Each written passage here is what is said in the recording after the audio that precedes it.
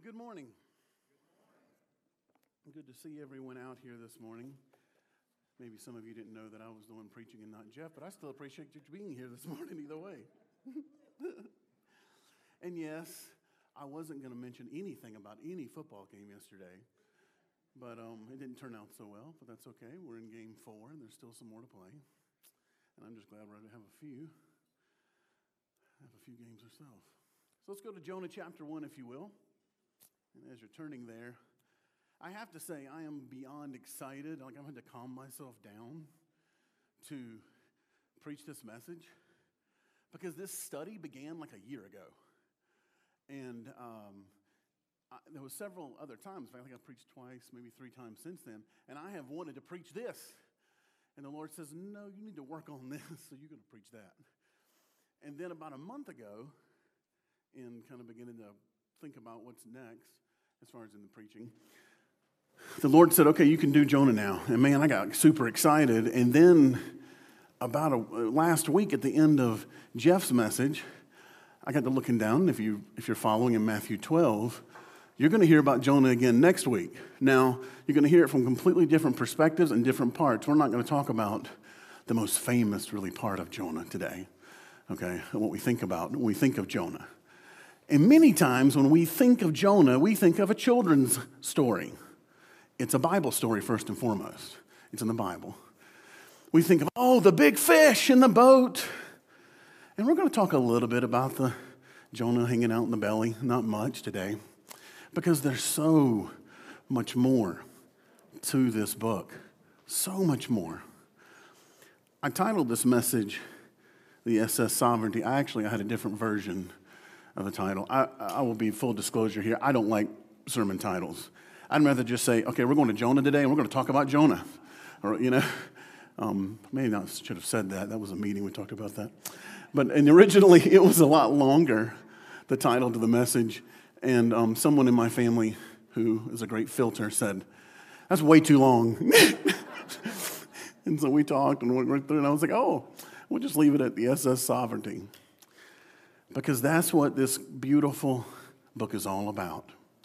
Do not get lost in the fish and Jonah, and we'll talk about the sailors today who don't get talked about a lot, but actually play a major part in this. As we're going through, I want you to think about one thing. God is sovereign over all. God is sovereign over all. God is the star of this book, and he's absolutely the star of Jonah. Even though this book isn't called God the Star, it's called Jonah. And next week, we're going to hear a little different perspective. As Jonah's mentioned in the New Testament, Jesus himself mentions Jonah, that he preached a message of repentance. And that's what we're going to talk a little bit about today. So we're going to read the whole chapter to get perspective. Do not get concerned about us going line by line. We're not going to do that. We're going to take more of a survey look, pull some truths out, and we'll be on to the following week, okay? So Jonah 1 with me. Let's go through the book together, the first chapter together. Now, the word of the Lord came to Jonah, the son of Amittai, saying, Arise, go to Nineveh, that great city, and call out against it, for the evil has come up before me. But quickly we see Jonah. In verse 3 says, But Jonah rose to flee to Tarshish from the presence of the Lord. We are obviously dealing, first of all, with a believer and a mouthpiece of God. Please catch that early and often here. He went down to continue verse 3. He went down to Joppa and found a ship going to Tarshish. So he paid the fare and went down into it to go with them to Tarshish, away from the presence of the Lord. But the Lord hurled a great wind upon the sea, and there was a mighty tempest on the sea, so that the ship threatened to break up. Then the mariners were afraid, and each cried out to his God, and they hurled the cargo that was in the ship into the sea to lighten it for them. But Jonah had gone down into the inner part of the ship and had laid down and was fast asleep. He's a heavy sleeper. Verse 6, so the captain came and said to him, What do you mean, you sleeper? Arise, call out to your God. Perhaps the God will give thought to us, that we may not perish. They said one to another, Come, let us cast lots, that we may know on whose account this evil has come upon us. So they cast lots, and the lot fell on Jonah. And they said to him, Tell us, on whose account this evil has come upon us? What is your occupation? And where do you come from? What is your country? And of what people are you? And he said to them, I am a Hebrew, and I fear the Lord, the God of heaven, who made the sea and the dry land. Then the men were exceedingly afraid and said to him, What is this that you have done? For the men knew that he was fleeing from the presence of the Lord because he had told them. Then they said to him, What shall we do to you that the sea may quiet down for us? For the sea grew more and more tempestuous. He said to them, Pick me up and hurl me into the sea. Then the sea will quiet down for you. Such a beautiful little phrase here. It shows some faith, the next phrase. For I know it is because of me that this greatest tempest has come upon you. Verse 13. Nevertheless, the men rowed hard to get back to dry land, but they could not. For the sea grew more and more tempestuous against them. Therefore, they called out to the Lord, O Lord, let us not perish for this man's life, and lay not on us innocent blood. For you, O Lord, have done as it pleased you. So they picked up Jonah and hurled him into the sea, and the sea ceased from its raging. Then the men feared the Lord exceedingly, and they offered a sacrifice to the Lord and made vows. Again, this fourth word of this next verse is just a beautiful word. And the Lord appointed a great fish to swallow up Jonah. And Jonah was in the belly of the fish 3 days and 3 nights. What an interesting opening chapter to this very small book. The verse is about 48 verses in 4 chapters. And man, in one chapter, we've seen a person who's running from God, right? From the presence of the Lord, it says. Some of that, I think, is his perspective, right? When we read this, I want us to think through for a moment. Jonah is now far beyond in age from this event. He's writing it from a historical perspective. By the way, there are theologians today, and there are many of them, that believe this is all satire and allegory. Do not believe that. If this is satire and allegory, well, then why isn't Luke, right? Or the whole New Testament? When we pick up the Bible and read it, we have to believe what it says, right? Jonah is very transparent in his attitude, or what his attitude was during this, and into the events that took place. Now, you're going to get, Lord willing, the same biblical perspective. But even next week, I think Jeff will probably say to a degree, we're not looking to be Jonahs. But I will tell you, we are looking to the God of Jonah. And that's what I want us to get today. Because this beautiful picture of sovereignty, if you belong to God this morning, it should be an absolute comfort to you. That no matter where you are, God knows God's plan is going to be fulfilled. And if you belong to Him, all right, you're going to follow what He, no matter whether you want to or not, in some form or fashion, going to end up getting on His plan, and glory is going to be brought to Him. And that's the same thing here in the book of Jonah. God's glory is all throughout this book. Number 1 today, belief without obedience is not effective. Belief without obedience is not effective. Now, I want you to think through this with me a moment as you're writing those words down, okay? There's belief, all right? Then there's faith, and then there's trust, okay? What I'm saying is, as a person of God, I believe most people in the room that would be a child of His would say, oh, yeah, I believe that, right? It just like me would say, and I believe that a chair would hold me up. But of course, it isn't really seen until I sit in it. And there I've exercised faith. And more importantly, I went beyond a step and exercise trust. In the first 3 verses, as he's running away, we'll find actually out in chapter 4, and we'll go there in just a moment, he knew exactly what was going to happen. He had great belief that God would do what he said he was going to do, and he didn't want that. Jonah did not want that. Before we go to chapter 4 and verse 2, we'll pull this note up. He had faith that if he preached a message of repentance, the people would repent, and God would spare their destruction. Flip on over after you write that down. He had faith that if he preached a message of repentance, the people would repent, and that God would spare their destruction. If you go to chapter 4 in verse 2, which in some Bibles may just be a page over, I want you to hear this. This is the first time we actually see this. And this is as he's wrapping up this letter up, this book up. He says, and he prayed to the Lord and said, "O Lord, is not this what I said when I was yet in my country? That this is why I made haste to flee to Tarshish? For I knew that you are a gracious God and merciful, slow to anger, and abounding in steadfast love, and relenting from disaster."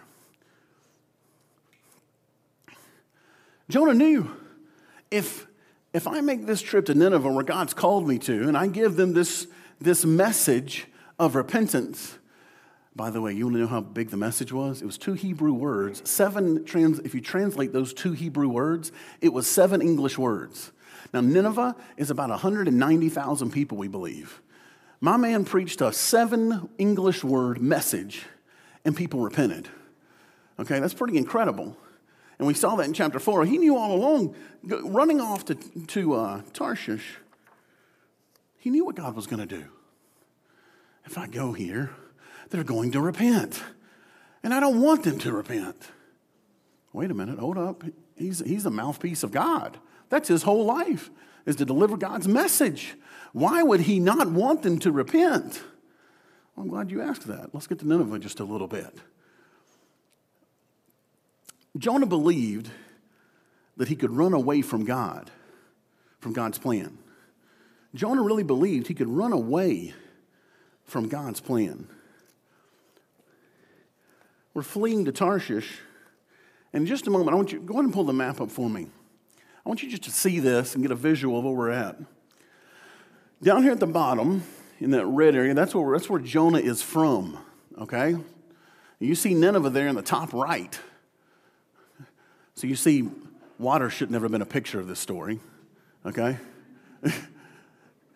Instead, when he was told to go to Nineveh, he says, nope, I'm out. I'm going the opposite way. He goes down to Joppa there, jumps on a boat. Of course, the boat, I believe, never made its destination. We'll get to that in a moment. But then if you look at where he thought he was going, Tarshish, it's directly opposite of where God had called him to go. Why is all that important? Why did I want you to see that? Okay? We know from this story he can go as far as he wants to go. God's going to get him back to where he wants him to be because he belongs to God. What does that say for me and you? Oh, we may physically feel like we can run. Okay? We may physically feel like we can hide from God's presence. In fact, the passage says more than once, flee the presence of the Lord. I really think that's from his perspective. Because me and you sitting right here, now we're not going to talk about this week yet. We're going to talk about just right here. We know we can't flee God's presence. We know that where we are, God knows. God's eyes are everywhere. He thought, I'll tell you what, they want me to go to Nineveh. God wants me to go to Nineveh. No, I'm going the furthest away possible. It's also interesting, okay, in dealing with Nineveh, we're talking about a people that absolutely hated Israelites. We're going to find in just a moment that Jonah was a phenomenal Israelite. A lot of Israelites would have agreed with what Jonah was doing. Why? We'll get to that in just a moment. He thought he could escape God.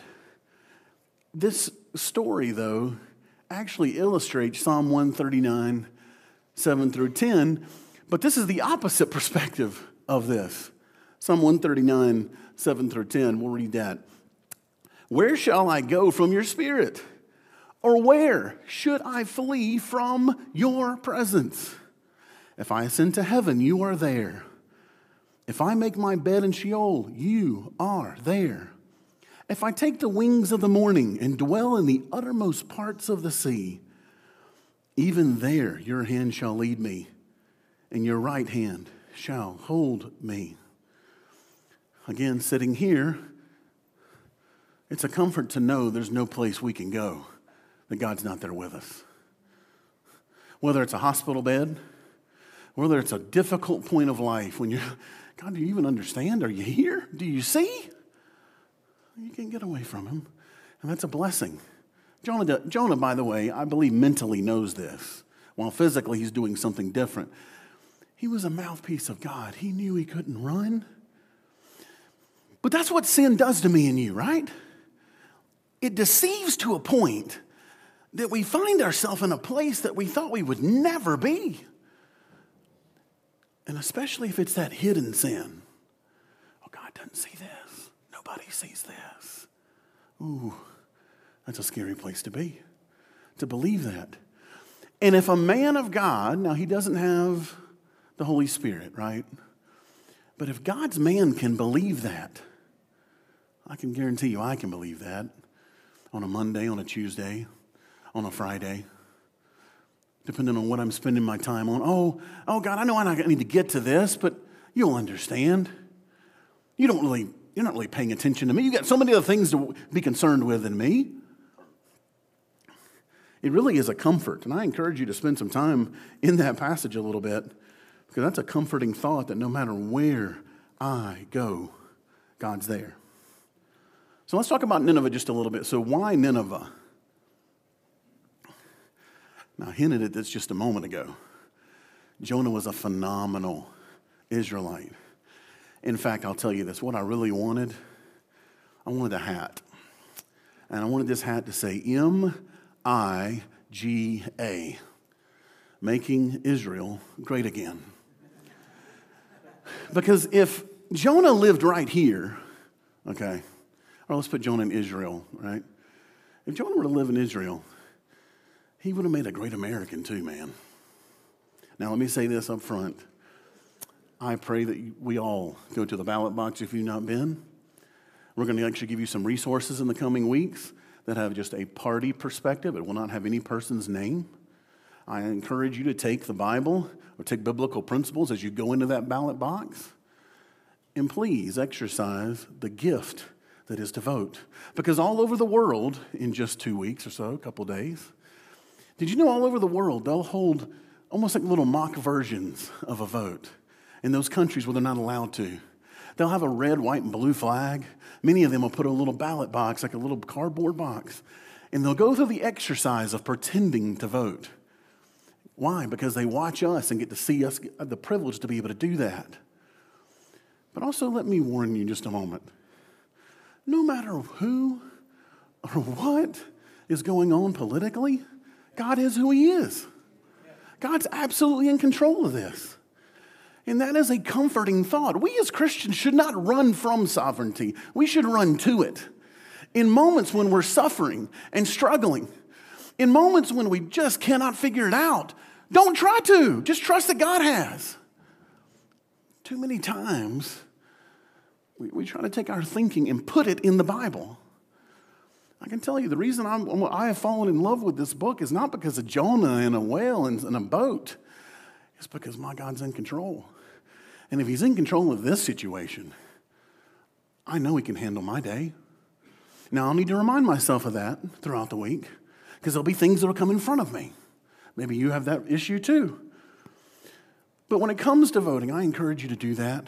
I encourage you. Every time I go to vote, I'll tell you, I think of one person, my family, my grandfather was aboard the USS Wisconsin in World War II.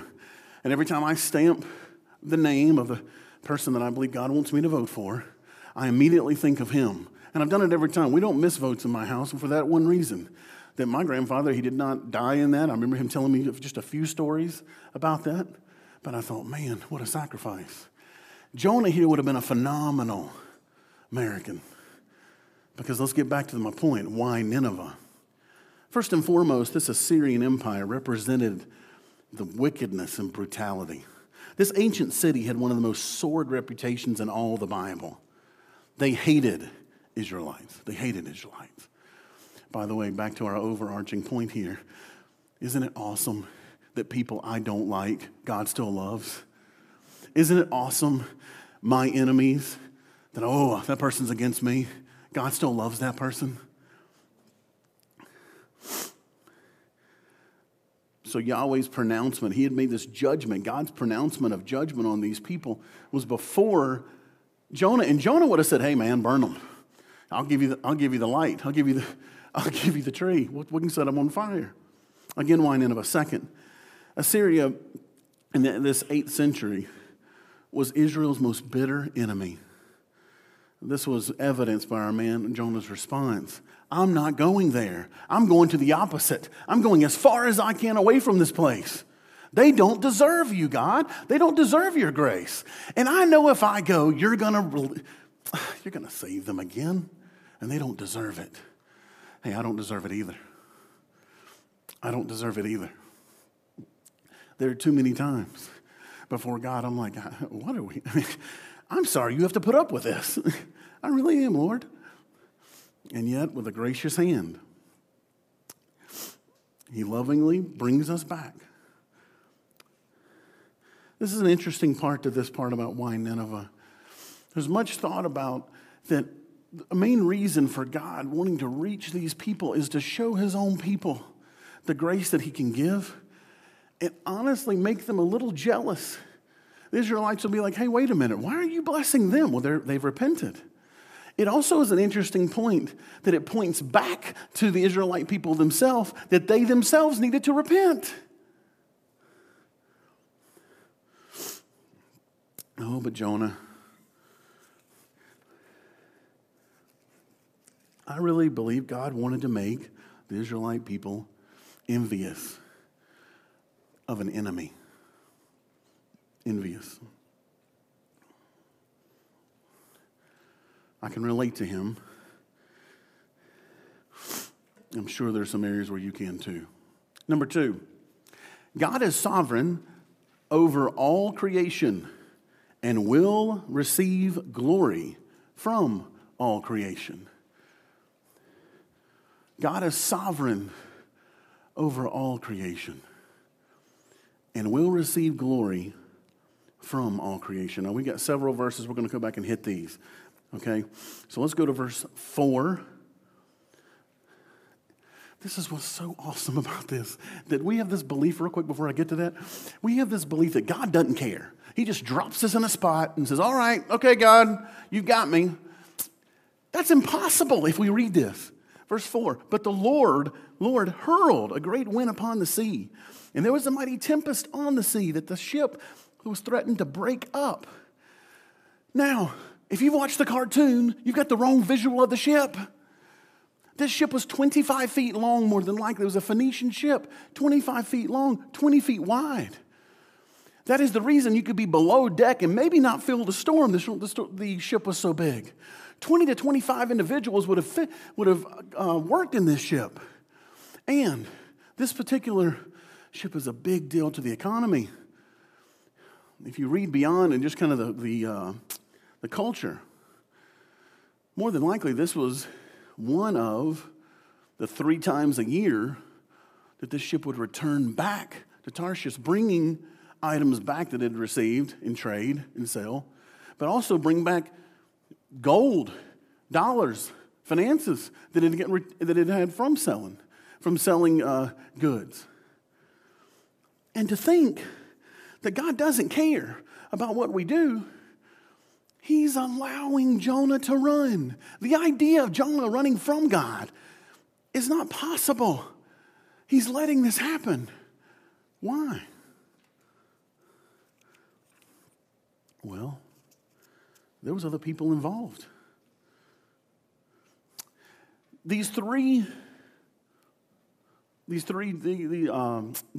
times a year where they would travel, Here's another point to the storm for just a moment before we get to that. So if there's 3 times a year that they would gather all these things, put it on this massive boat, 20 to 25 individuals would do the work for this boat, right? You would think they probably wouldn't go during storm time because there's no engine, right? They can't just like touch a button and nope. Usually they relied on the one single sail, which means they needed wind and they needed good weather. Now to point A. Storm is our word there. Storm. These people knew what time of the year to get in the boat and go back and bring back what some believe is 1/3 of their economy. This is also the awesome part about this. Okay? Jonah thought he was fleeing Gentiles, running from them.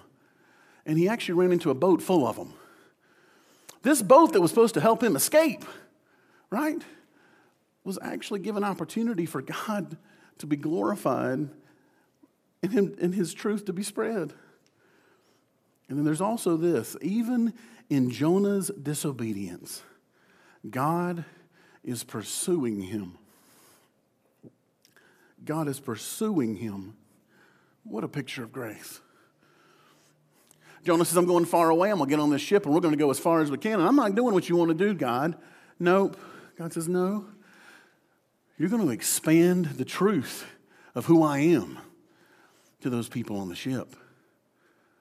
What an incredible thought. These sailors, I will tell you, these are my favorite people. We don't know much about them. You can look from a historical perspective. They don't have a big part in this.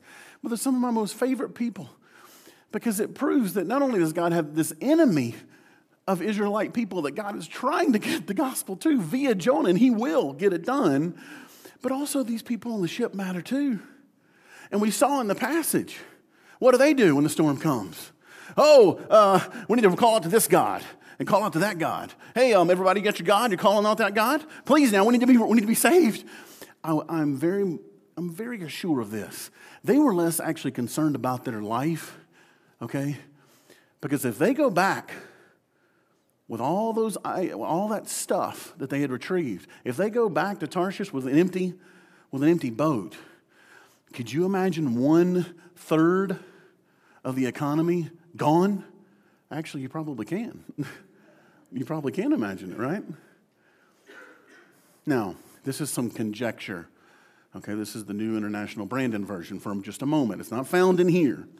But here's what I believe. I think those sailors never went back. Okay? Think about it. I got this massive ship full of goods that's to be sold. And I got 1/3 of this entire economy, and it's gone because I've thrown it overboard. What's the king going to do? It's going to be a bad day for those sailors. Now, I can't prove it, but I tend to believe that. The fact that this storm was so great, I love the word tempestuous that it uses there, is so great that they thought the ship was going to break in half. Again, some conjecture just a moment. This is more than likely like a hurricane in a non-hurricane season. This was real. Interestingly enough, again, God's sovereignty over the whole situation. God was willing to break a ship if necessary. Even though he knew the ship wouldn't break, he knew they would throw him over. Think about that just for one moment. God loves Jonah so much, he'll do whatever is necessary to bring Jonah back to what he wants to have accomplished. That is an awesome thought. That's an awesome thought. I tend to believe then, based on what this says, I can't run but so far. Either God's going to take me home or bring me back to where he wants me to be. Now, if you have children, that matters. If you have kids, that absolutely matters. Why? Because you can put into your children. I have seen parents that were just like they're the standard, you know. They're the ones that the magazines write about. You know, they were the standard parent. And a child then, who ultimately is responsible himself before the Lord, makes a decision to go completely against what the Bible teaches and maybe what was even put inside of them. But if they belong to God, you can rest assured. God's going to bring them back one way or the other. He's going to get glory for it. That is an incredible thought. The pagan response they cry out to God. They cry out to God. This is interesting. Again, doing whatever's necessary. We can't lose anything. By the way, they've already thrown everything off the boat. Now it's about, are we going to live or are we going to die? And then I love this idea. Now, you know what lots are. Jeff actually talked about this just a few weeks ago, months ago. It was similar to a dice game. And every person had a spot. And they'd throw these dice out. Well, no, wait a minute now. God doesn't really care. He doesn't care what I do or where I go or what I'm involved in. He doesn't, because he made all the dice go to Jonah multiple times, right? And then use that. Now, I'll tell you, I don't understand that at all. I'm not really good at games that deal with dice unless it's like Monopoly, okay? All right. You'll never really see me in Vegas hanging out. I mean, look, I thought Georgia was going to win by 10 points yesterday. So you don't need to go by what my prediction. That's why I'm not saying anything about the election. Let the Lord do what the Lord's going to do.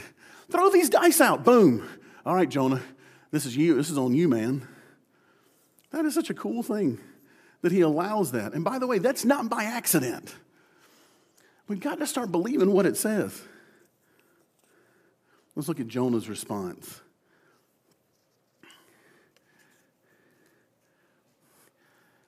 Let's see. Let's go to, let me pick this up real quick. Go to verse 9. Now they ask all these questions.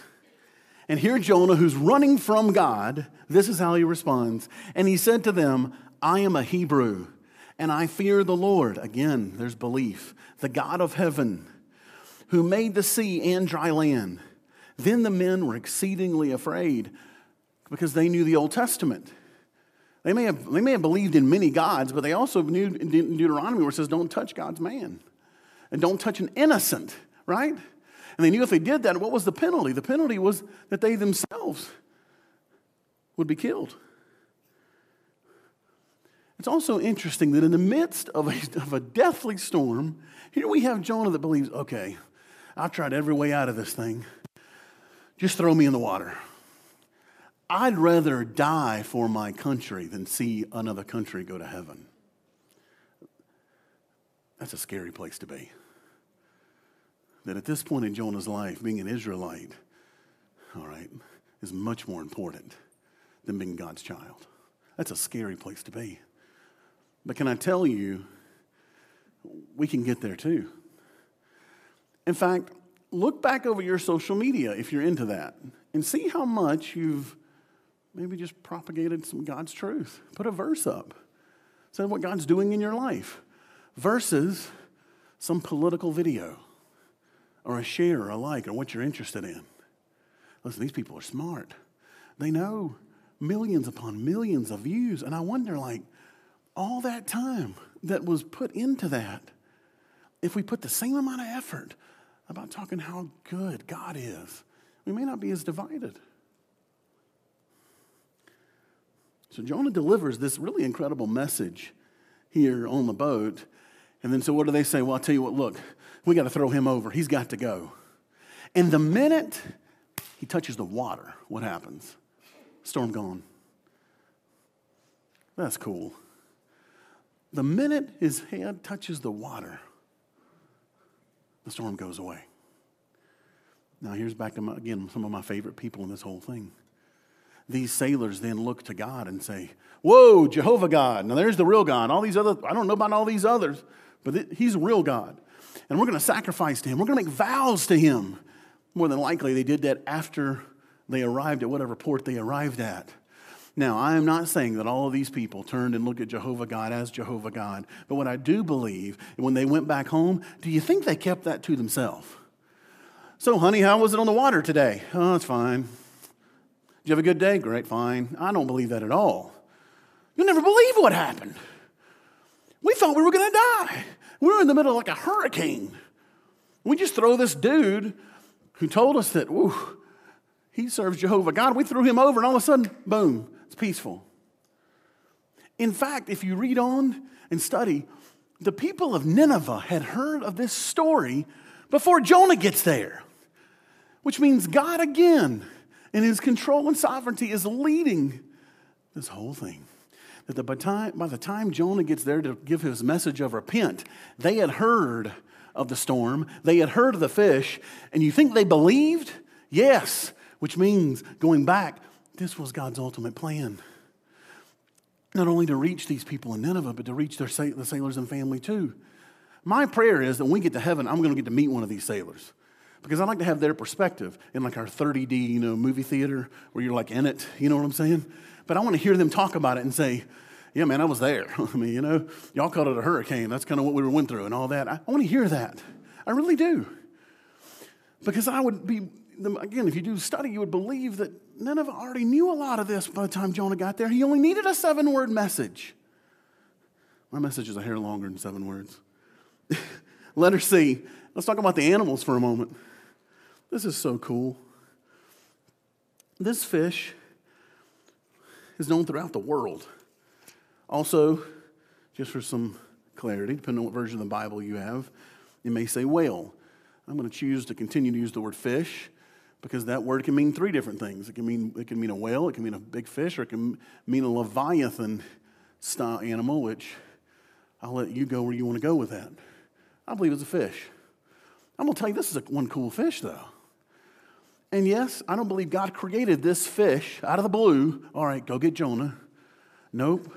I think the destiny of this fish from the time it was a tiny little fish. By the way, I'm super into fish. I can say fish like 100 times, but I'm super into fish. Okay, I had aquariums growing up. Like, I love them. Like you see these big whales go by, and these little fish like nibble all over the skin of the whale, and the whale at any moment could go, oh, that's it. But let me tell you this, if it was a sperm whale, which I don't believe it was, but if it was, there would have to be just a miracle in the fact that he could have swallowed a person. Their esophagus is too small. You can go study that. So we're going to go back with fish just a moment, right? We're going to go back to fish. This fish becomes world known. Why? Because as Jonah enters the water, thinks, this is it, man. I'm dead. I'm not doing what God wants me to do. Oh, no. That must have been like the biggest oh no of all time. 3 days in stomach acid. That's terrible. Terrible. The cool part of this is, though, in that verse 17, it says God had appointed. Again, all part of God's plan. Appointed. That word appointed, if you can not stretch it, but read out what it says. It actually says had appointed. Meaning this fish's whole total destiny was to get Jonah. That's awesome. Now, we went through some of this. I mean, we hit a lot of different little things. But now I want to talk about kind of specifically to us before I get to our last point. I'm sure you've seen that. We only got 1 point left. Yeah, not long today. Many times when we read the Old Testament, many times when we just open up the book, we take our theology and put it on the Bible. Instead of the Bible invading our theology, changing our heart to the Holy Spirit, which, keep in mind, Jonah didn't have. We have that, right? A revealer, a teacher to what the Bible says. Jonah didn't have that. We have that. So don't look too bad on Jonah here. But if you go back and think about your life just for a moment, and think about all those times when you thought, God doesn't care about this. He doesn't really care. And what it led to. I'm going to give a couple of personal illustrations. First of all, here's one. I mentioned before, we were foster parents for 4.5 years. And I'll admit, when we had to quit, I was really hurt by it. I didn't want to. I knew we had to. There's a variety of reasons where God made it very obvious to us. This time's done. Getting a little baby at the age that I wasn't necessarily prepared for helped with that. But I remember I was like, Lord, I think we failed. It's just 4 years. I know plenty of people in our own community. I mean, they've done this for 20 and 25 years, helped hundreds of children. Now, the world may not know them, but I believe they're a superstar. And yet, you only allow us to do this for 4 years. A lot of work for 4 years. Lord, can we not continue? No. But he also knew that I got a big mouth. And that I would talk to people about this over and over and over again and pray that the Lord would bring some more people around me that would get into fostering. And listen, one by one, I believe the total of 7 families that we've had an opportunity to help on some level, whether it was answering questions, encouraging. You want to write a prayer request down? You got to pray for the foster families of our church and this community, because it's very difficult to do that, especially in trying to live a Bible-led life, a Holy Spirit-led life. I got to pray for these people because they're in the battle, my friend. And I look back and I'm like, you know what? I wanted to quit. We needed to quit, okay? We needed to. It was obvious.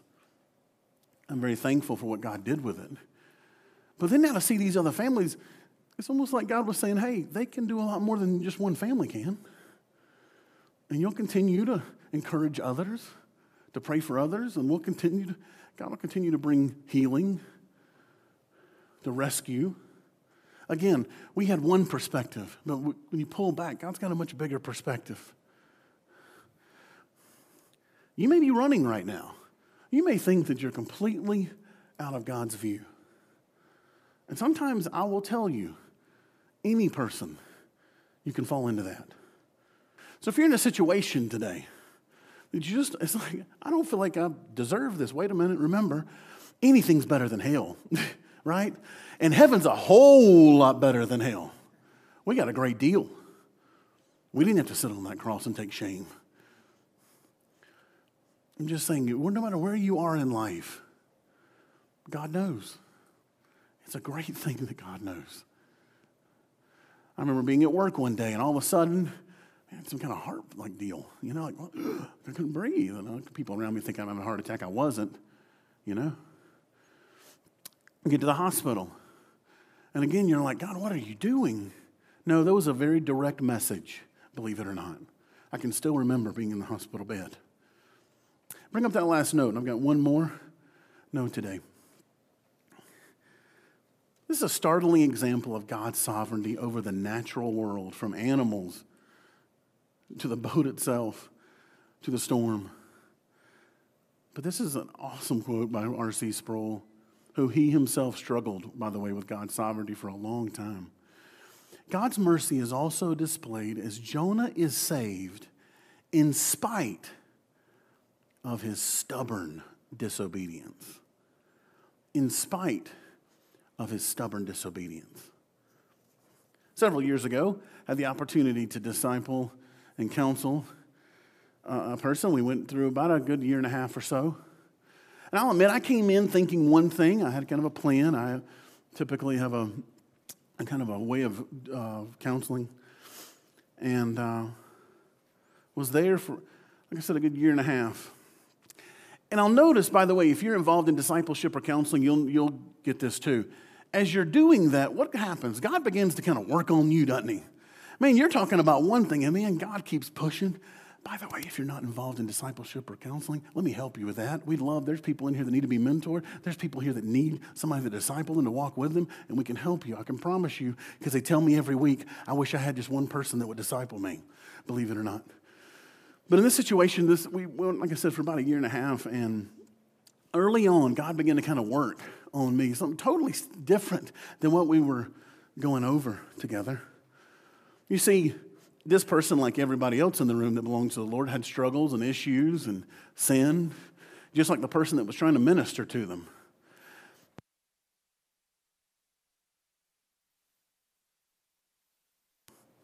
Now? Yeah, there we go, sorry. I had a real issue. See, for over 20 years, I was deaf. Only like the decibel level, as far as what you can hear, my right ear was 85. It took 85 decibels for me to hear normally. My right ear was 80, my left ear was 85. And at 17 years of age, I was told, you need hearing aids, and if you don't get it, by the time you get to a certain age, you'll have no hearing left. I remember I begged my parents, please don't make me wear those things. Please don't. I don't want to wear those things. I can hear just fine. I'm good. And I was annoyingly persuasive. And so they didn't. Years passed. It became a common thing in our house to have the TV at 50, 55, 60. Common that I would read lips. In fact, even today I'm trying to teach myself not to read lips, but I've done it for so long that it's hard to look at, when I look at someone, I rarely look at them here. I look at them here because I'm trying to hear what they're saying via reading their lips. I don't have to do that anymore. But over that year and a half, God kept kind of hitting me over and over and over again. Your problem isn't hearing. Your problem is pride. Your problem is pride, Brandon. And I've sat this person here with you to remind you of that every single week. I remember about 6 months or so before I received hearing aids, I told Kristen, I said, I got to do something. I'm here with this person, and we're going through this whole part of his life, and man, God's all over me. Because I just won't let go of something. Let go of the fact that there are just these things in my ear that most people don't even see. But I was deceived. I believed God didn't know what he was talking about. I believed that how people looked in my ears was important. Let me just be really clear. Most people never get to my ears. They don't. They're like, man, you're big, you know?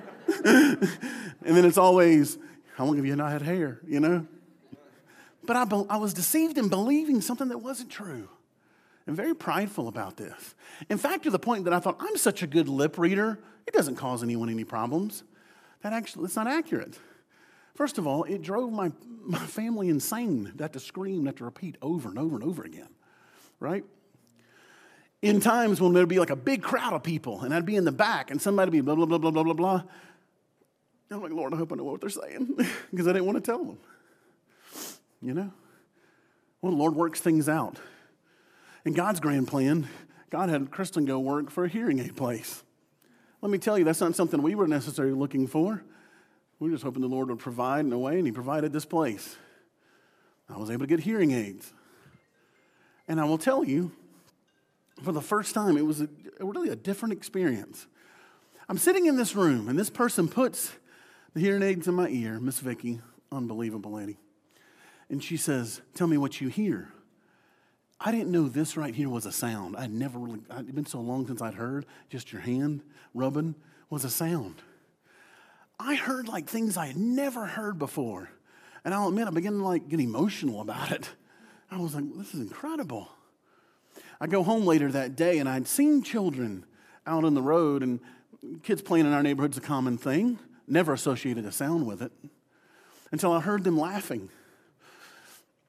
And I'll tell you, in a moment when I was thankful, I was also very disappointed in myself that I had allowed pride to rob me of something that God had. 20 years. My oldest is 11 years old. There were sounds I had never heard him make because I've heard the 4-year-old brothers do things that I never thought were sounds. You see, pride had gotten in there to the point that it robbed me of a long time. Why?